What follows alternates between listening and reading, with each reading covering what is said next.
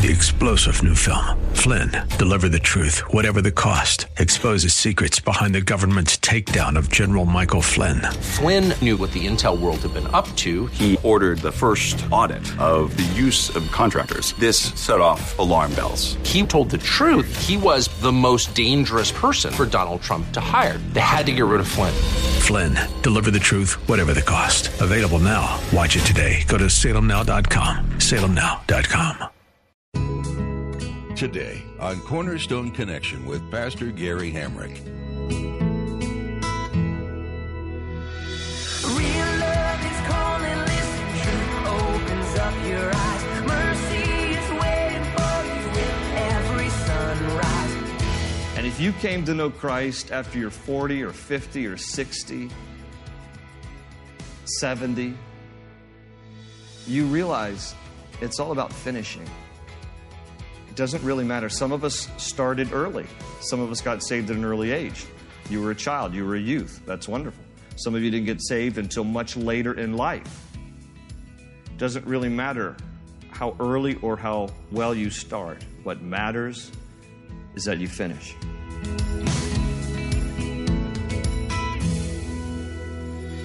This is Cornerstone Connection, the radio ministry of Pastor Gary Hamrick of Cornerstone Chapel in Leesburg, Virginia. Pastor Gary is teaching through the book of Acts. Statistics reveal that most people who come to know Jesus do so before the age of 18. This is because the older we get, the more set in our ways we become. In today's message, Pastor Gary points out that though it can be difficult to change the mind of an older person, nothing is too difficult for the Lord. It is not so much how you begin this life that matters, it is the way you finish. So whether you came to Christ as a 5-year-old or at age 75, what matters is how you love and serve Jesus when you cross the finish line.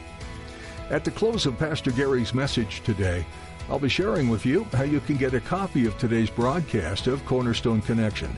Subscribe to the podcast or get in touch with us.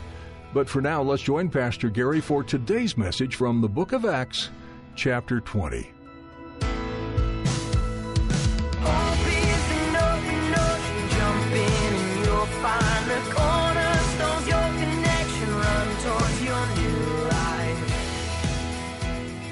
And it is here, look at verse 17, from Miletus that Paul sent to Ephesus for the elders of the church.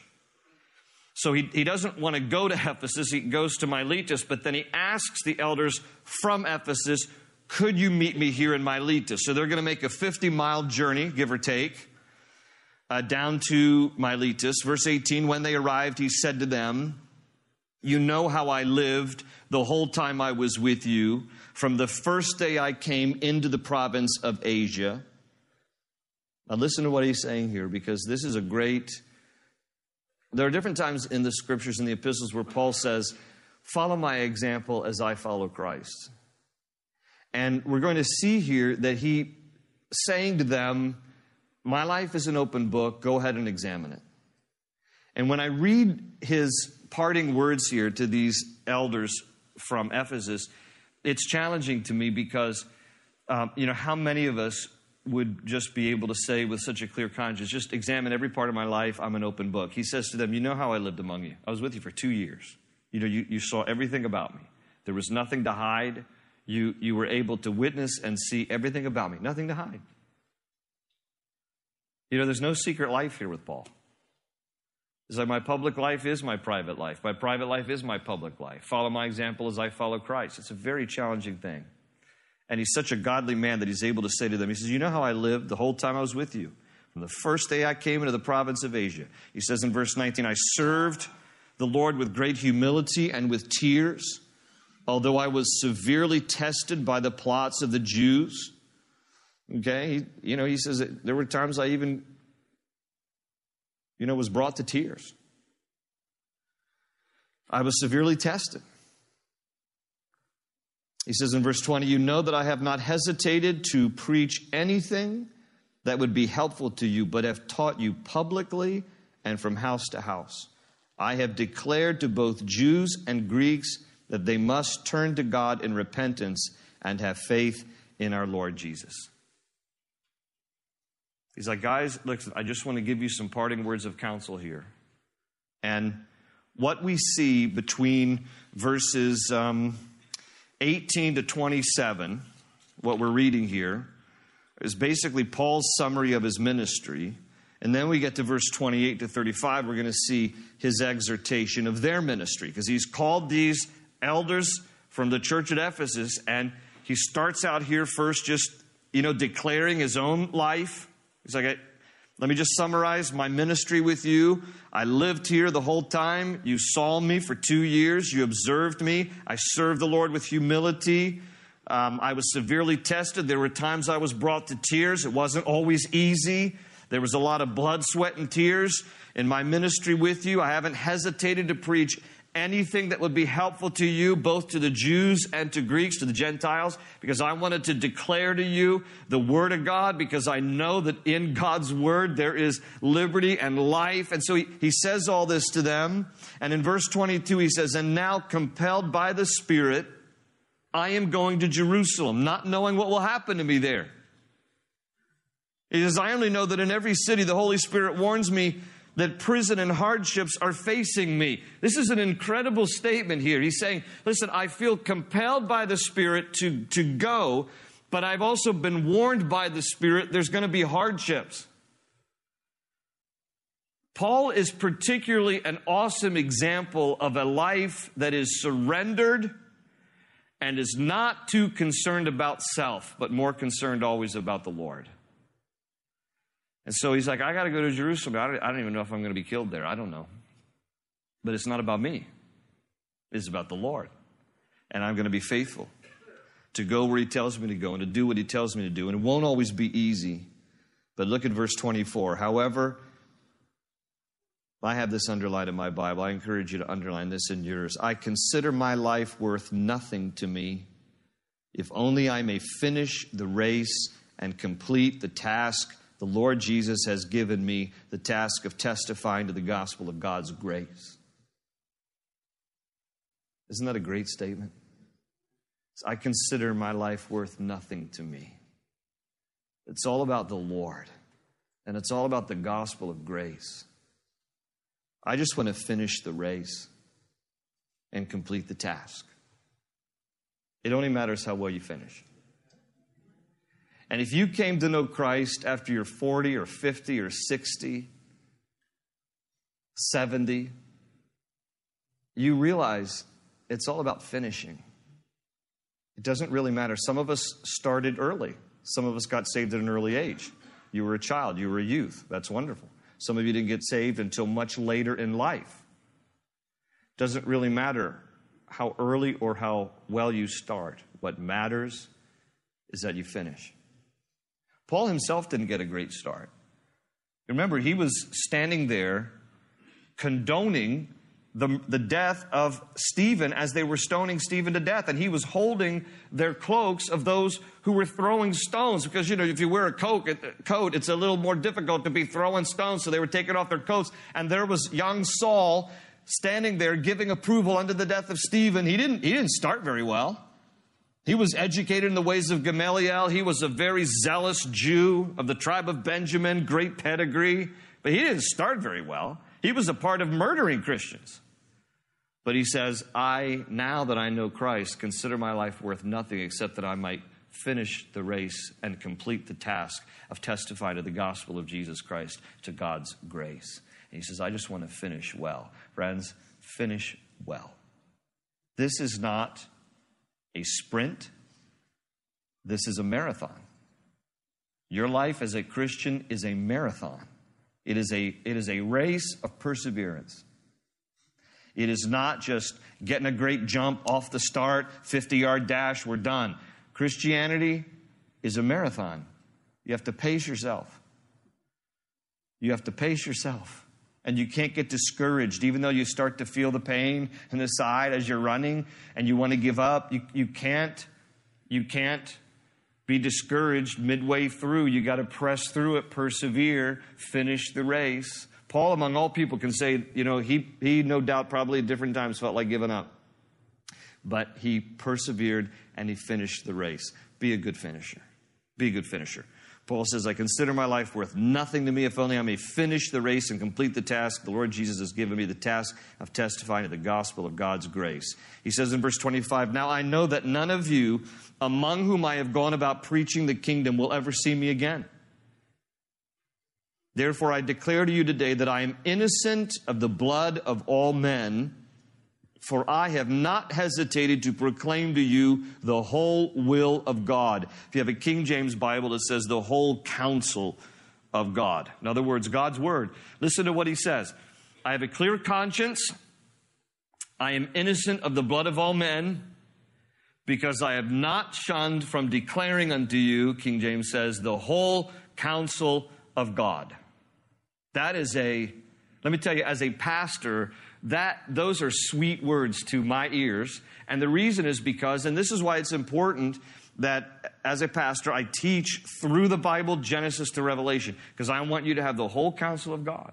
And because, perhaps selfishly, I want to be able to stand before God and say, I gave him the whole counsel of God. I did my best to discharge the teaching of the full counsel of God's word. And so Paul says here, I'm innocent of the blood of all men. I've done my part to teach all of the Bible. So this is a great verse to remind me, and this is the reason why, if you go into Calvary Chapel churches today, which we are one, we are part of the Calvary Chapel affiliation of churches, which, Chuck Smith started back in the 60s out of Costa Mesa, California. It is one thing that is common to all Calvary Chapel churches. And this verse has spoke to Chuck many, many years ago, and it's the reason why we as Calvaries take to heart the importance and the responsibility and the privilege of teaching through the whole Bible. Not just the hunt and peck method, a little bit here, a little bit there. We'll skip the tough parts. We won't deal with some of the controversial issues. We go from cover to cover so that all of God's word can speak to all of God's people, and then you can, by your own exercise of your own free will, respond to the counsel of God's word. But Paul says, and I love this verse personally because as far as it depends on us and our ministry, he says, I'm innocent of the blood of all men. I have been faithful to discharge the whole counsel of God. So, switching now here, verse 28, he's going to talk now about the exhortation. This is the part where he exhorts them as elders in the church at Ephesus. He says, all right, now here's your responsibility, and he's going to tell them three main directives, and I'll break it down for you in a minute, but let me just read through the passage. Verse 28, keep watch over yourselves and all the flock of which the Holy Spirit has made you overseers. Be shepherds of the church of God, which he bought with his own blood. I know that after I leave, savage wolves will come in among you and will not spare the flock. Even from your own number, men will arise and distort the truth in order to draw away disciples after them. So be on your guard. Remember that for 3 years, I never stopped warning each of you night and day with tears. So there's three directives in here. Notice verse 28, keep watch. The middle of verse 28, be shepherds. And then verse 31, be on your guard.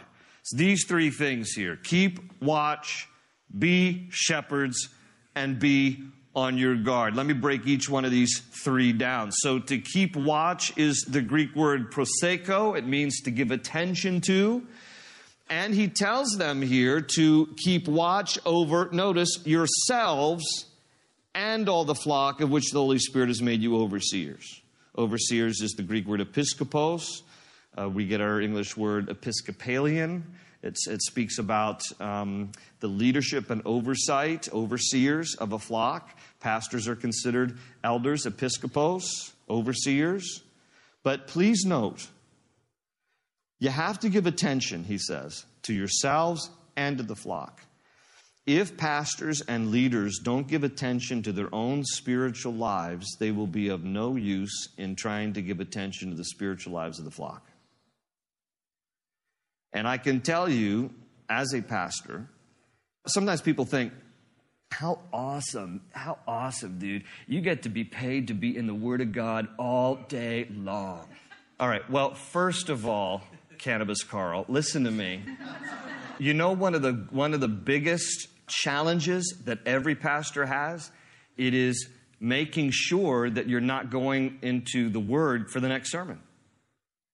And I can tell you it's been an ongoing struggle. Any pastor who says it's not is not telling you the truth. It's an ongoing struggle because in wanting to be a good teacher and be responsible to God's calling on your life, you're wanting to search the Scriptures to come up with the next teaching and to be able to do what we do, which is teach. And what often gets neglected is our own personal time in the Word. And this is strong counsel to the leaders of the church where Paul says, I want you to be sure that you keep watch over yourselves.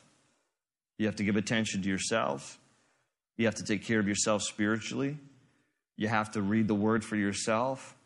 You have to pray. You have to spend time in that relationship of yours with Jesus for there to be anything. Ideally, ministry happens out of the overflow of one's relationship with Christ. It's not just true for me as a pastor, it's true for you. If you want to be effective in the life of someone else to minister to them, it will ultimately and ideally happen as an overflow of the relationship you have with Jesus. You can't offer someone something that you don't have yourself. And it is important for all of us to spend time at the feet of Jesus, regularly drinking in His Word, sitting, meditating. Listen, meditation is a word that got hijacked from Eastern mysticism religion. Meditating is a word in the Bible where you spend that time focusing on and thinking about and meditating over and over again on those things of the Lord.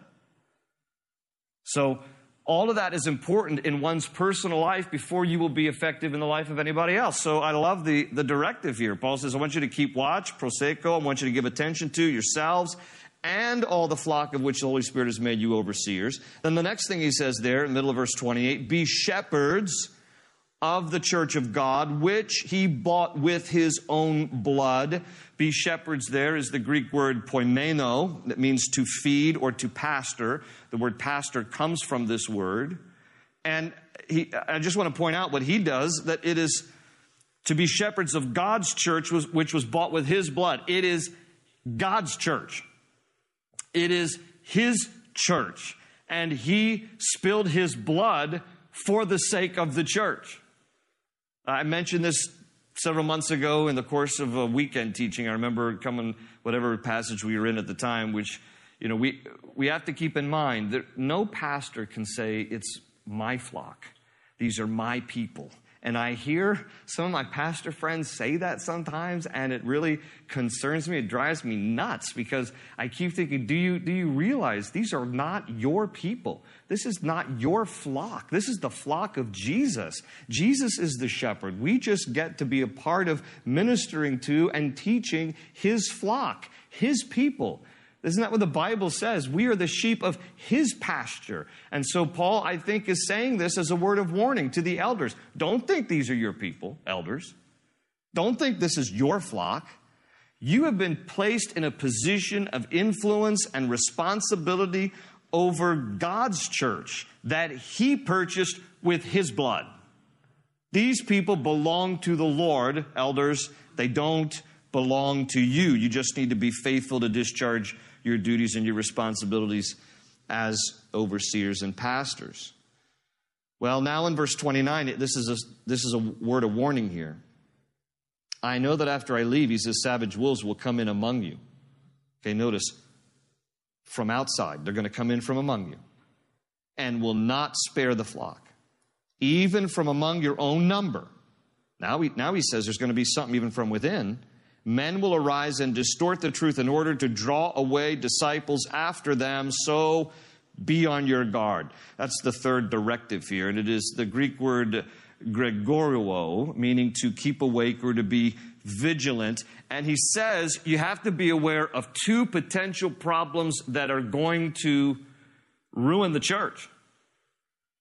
He says the potential for persecution from without, and he calls them savage wolves. I think if you have a King James Bible, it says grievous wolves. These are going to be outsiders who hate the church. They hate Christians. They don't like Christianity.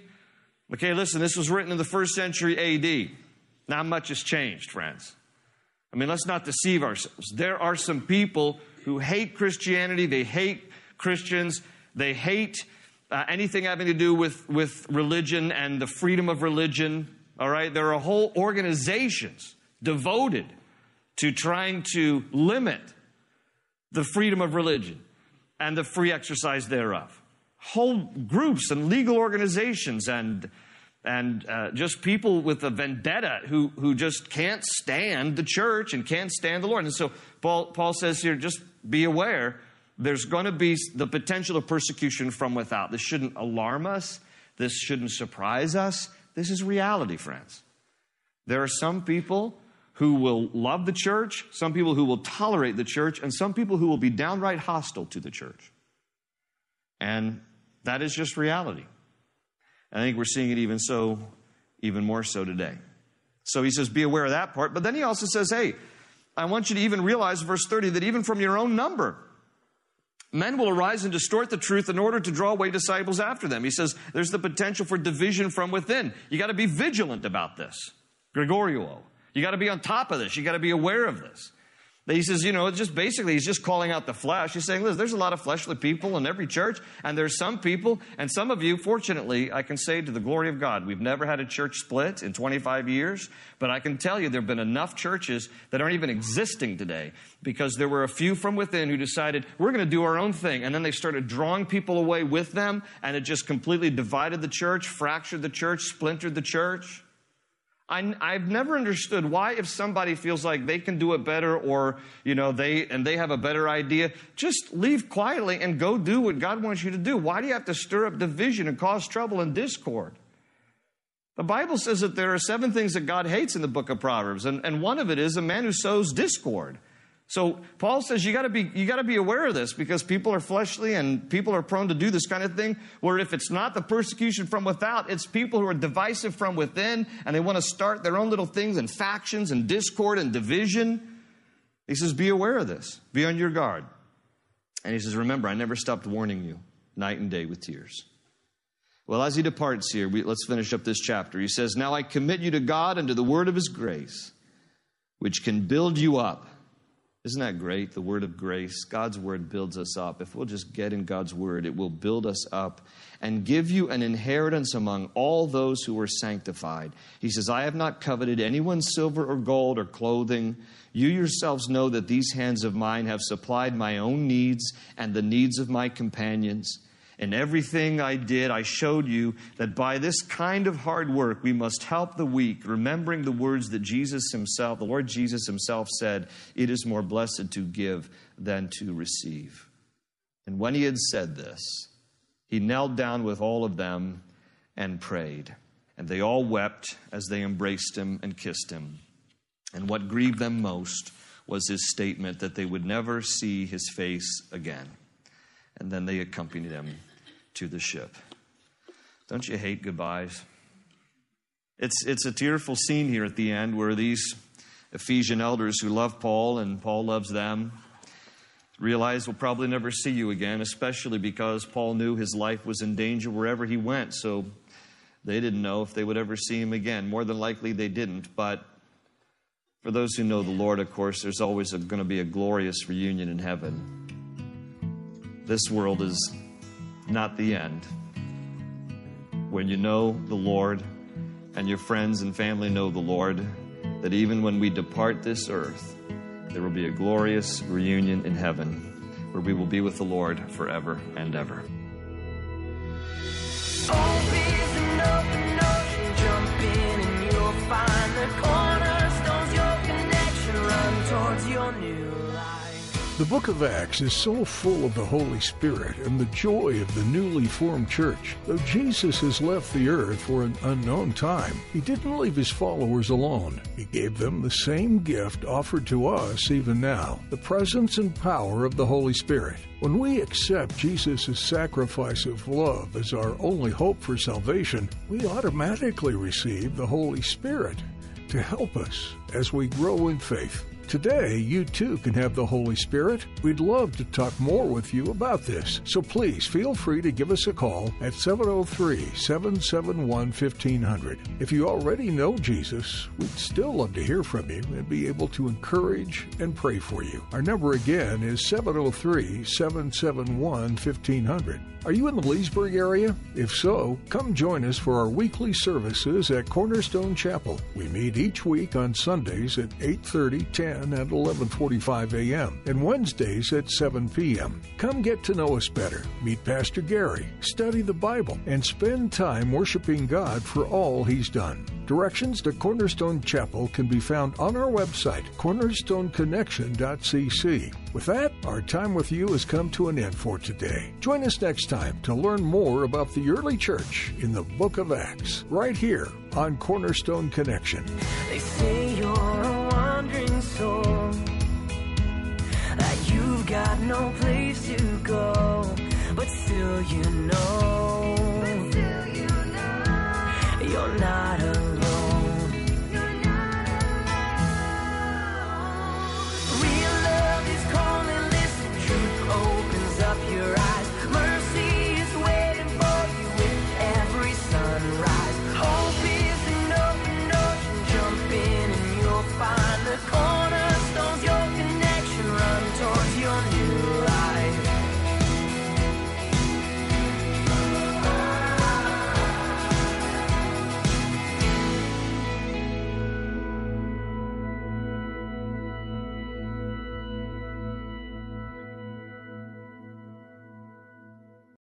Three-star General Michael J. Flynn, head of the Pentagon Intelligence Agency, knew all the government's dirty secrets. He was one of the most respected generals in the military. Flynn knew what the intel world had been up to. He understood its funding. He ordered the first audit of the use of contractors. This set off alarm bells.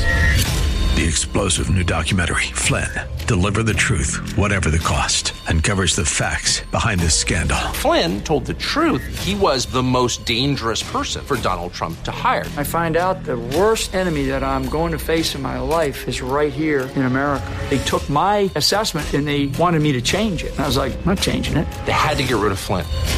With in-depth interviews, archival footage, and never-before-seen personal records of the man behind the headlines. I just felt like I was drowning. Flynn, Deliver the Truth, Whatever the Cost. Available now. Watch it today. Go to salemnow.com. salemnow.com.